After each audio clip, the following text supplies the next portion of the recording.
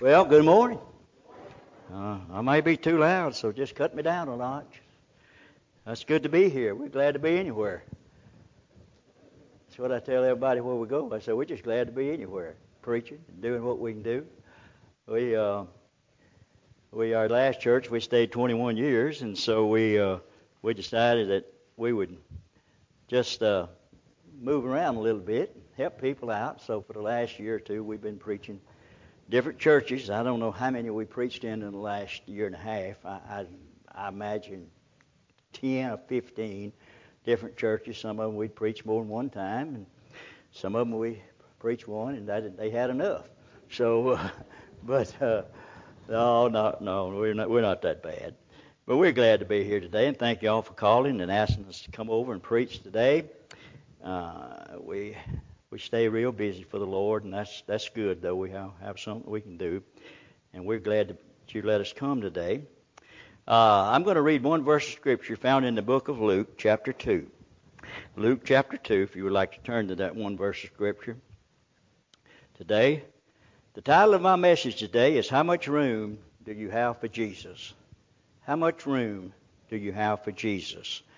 Our Scriptures, Luke 2, verse 7, says, And she brought forth her firstborn son. She wrapped him in swaddling clothes, and she laid him in a manger, because there was no room for them in the inn.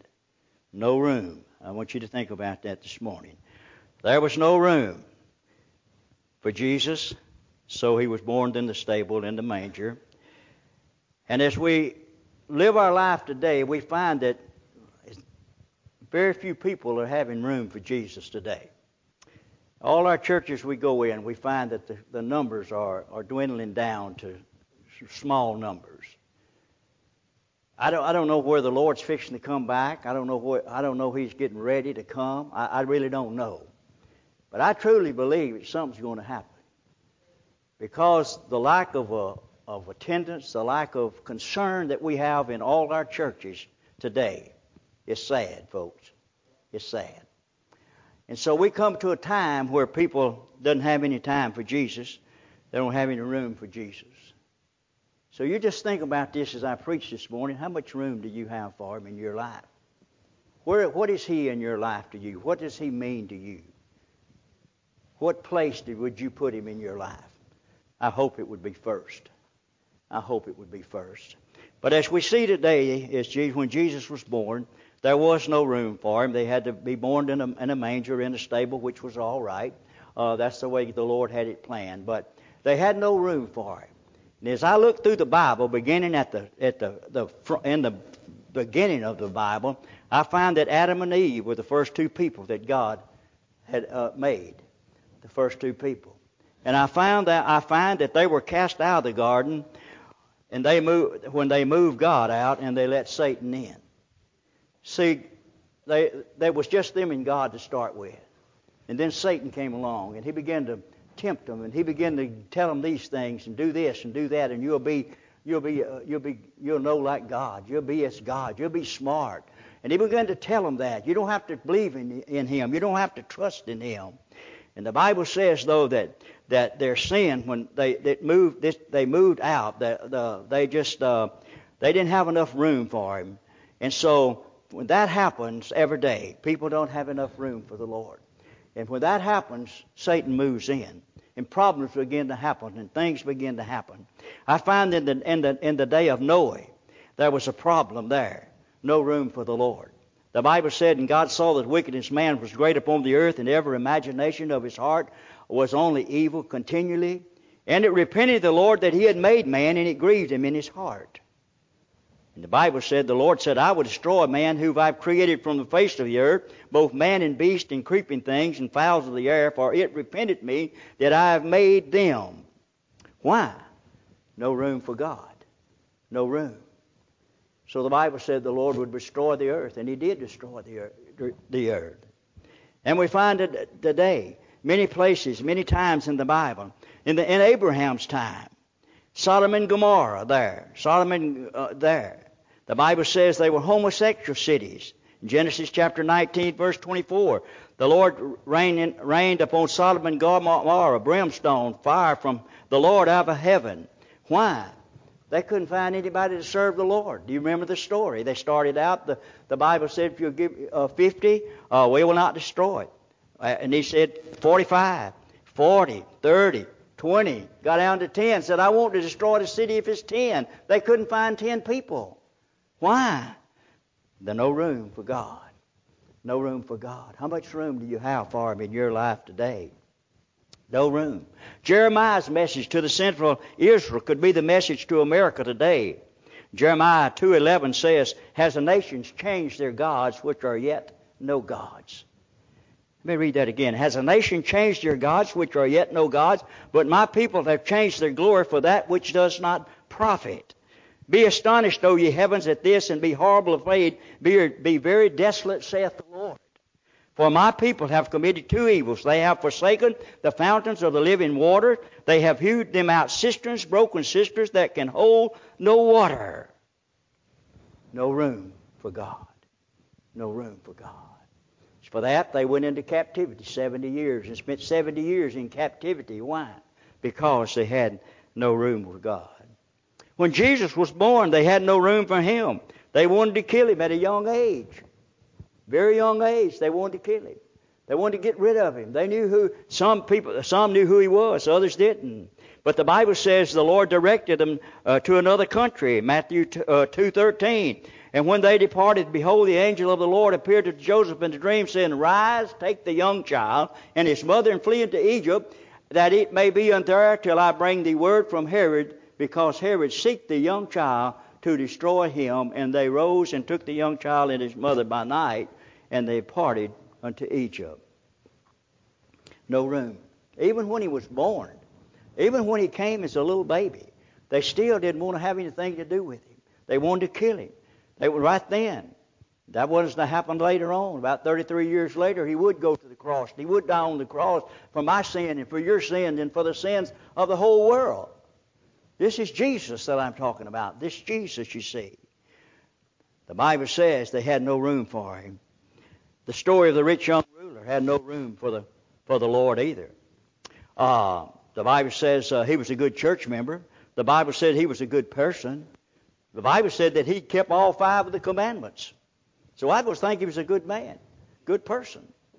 The Bible said in Luke chapter 18:20, thou knowest the commandments. Do not commit adultery. Do not kill. Do not steal. Do not bear false witness. Honor thy father and mothers. And he said, all of these have I kept from my youth up. So he was a good man. I think he was a good man. But when it come to following Jesus, he wouldn't do it. When it come to following Jesus, the Bible says, now when Jesus heard all these things, He said unto him, yet thou likest one thing, sell all thou hast and distribute it unto the poor, and thou shalt have treasures in heaven, and come and follow me. And when he heard this, he was very sorrowful, for he was a very rich person. Why? He had no room for Jesus. No room for Jesus. And that's what we're seeing today in our society, folk. No room for Jesus. I hope it gets better. But they tell me, statistics tell me, there's only about 90 people in the United States of America that profess any type of Christianity. We have about 325 million living here now. I'm not counting all those that's just come in the last few weeks or the past few months. So we could have probably 130 million people living here now, and only 90 million profess something. And I don't even know if they're saved or not. Billy Graham says only 1/4 of all the people that profess to be saved are saved. And he takes the pibble about in the Bible, the message in the Bible. So I don't know. I won't say that. But I do say, my friend, this morning, that we're living in perilous times. But we still have hope in the man called Jesus. We have hope in Him. Regardless of whatever, if everybody turns against the Lord, we still have the hope to trust in Him. All our leaders of our country, you hardly ever hear any of them speak about the Lord at all. Hardly ever. They're squabbling and fighting and carrying on and grumbling, and they're not getting anything done. But this is a time that we're living in. No room for Jesus. No room for Jesus, you see. That's the way it was when he was born. They had no room for him. Judas, one of the disciples who sold Jesus for 30 pieces of silver, why did he do it? Had no room for him. Had no room for him. At the trial, at Pilate, the Pilate who judged Jesus, and here in Matthew 27:22, Pilate said unto them, "What shall I do with Jesus that is called the Christ? What shall I do with him?" And that is the question today that we have to answer. Ask ourselves, what are we going to do with Jesus that is called Christ? You young people, listen to me. It's so important today that you serve Jesus Christ. Don't think about what the people's going to say about you. Don't let that bother you. But just stand for the Lord. Stand firm for Him. Stand for Jesus. He asked the question, what shall I do with this man called Christ? And that's the question we have to ask ourselves. What am I going to do with Jesus?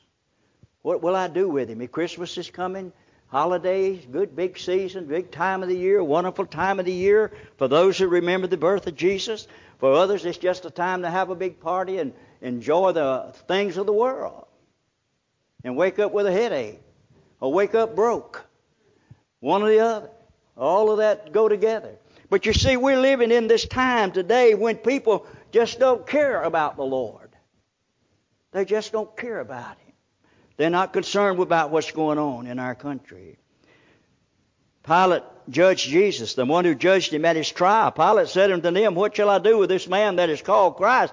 And that is the question we all have to ask ourselves. What will I do with this man called Christ? What shall I do with Jesus? And they said, let Him be crucified. Let Him be crucified. Folks, that's what's going on today in our society. They just don't care about Jesus. How sad that is today. How sad that is today. Matthew 27:26, then they released Barabbas unto them, and when they had scourged Jesus, He delivered Him to be crucified. No room. America is saying no room today. No room. Our schools are saying no room today. No room today. Our homes are saying no room today. Sad, isn't it? Sad.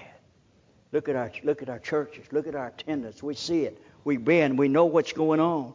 No room in our homes, and we must be very careful, or there'll be no room in our church for Him. Amen? Amen? There'll be no room in our church for Him if we must be careful. We'll blot Him plumb out with activities and things that are going on. And we won't have any room for Him at all. How sad that is today. 2 Chronicles chapter 7 verse 14, the Bible says, if my people, which are called by thy name, shall humble themselves and pray, and seek my face and turn from their wicked ways, then will I hear from heaven and forgive their sin and heal their land. My friends, some things is going to have to take place in America before it's healed. If that don't take place, it's not going to be healed. We better be ready to meet the Lord. How much room do you have for Jesus today in your heart and in your life? I hope you have a lot. And I believe you do, but you wouldn't be at church today. So I pray today that you'll not put things before Him today. That you'll trust in Him. Don't give up on not finding you a pastor. Somebody's going to come along and you're going to have a pastor. Well, I don't know who it'll be, but God's got a man for your church. Just keep on praying, and God will send you a man to preach for you. And pray that he's filled with the Holy Spirit, and he loves the Lord, and he's not ashamed to preach what the Bible says. That's a problem we got today. People are afraid to preach what's in the Bible. What the Bible said, what Jesus said. It's going to happen. I pray that you'll find you a good pastor when the time comes. But my friends today, my question would be to you this morning, how much room do you have for Jesus? How much room do you have? Let's pray. Father, today we thank you, Lord, for the Word. We thank you, Jesus, for this time, Lord. And Father, the ladies come for the invitation hymn today. Maybe we ask ourselves the question, how much room do we have for Him? And Father, if we find something there that we need to correct with You, Lord, something that we need to get right with You, Lord, may that be done this morning, Lord. And may this Christmas season be a time of rejoicing, a time of praying, a time of singing, a time of enjoying who You are, Lord. And forget about all the things that are going on around us, Lord. And put our eyes upon the baby that was born in Bethlehem in a stable because they had no room for Him in the end. Father, help us not be one of those that doesn't have any room for Jesus. Father, today for the church, I pray, Lord, and I ask You to bless it, Lord. Ask You to help it, Lord. And Lord, as we look at this sermon today, God, may we search our hearts, Lord. In Jesus' precious name I pray. Amen.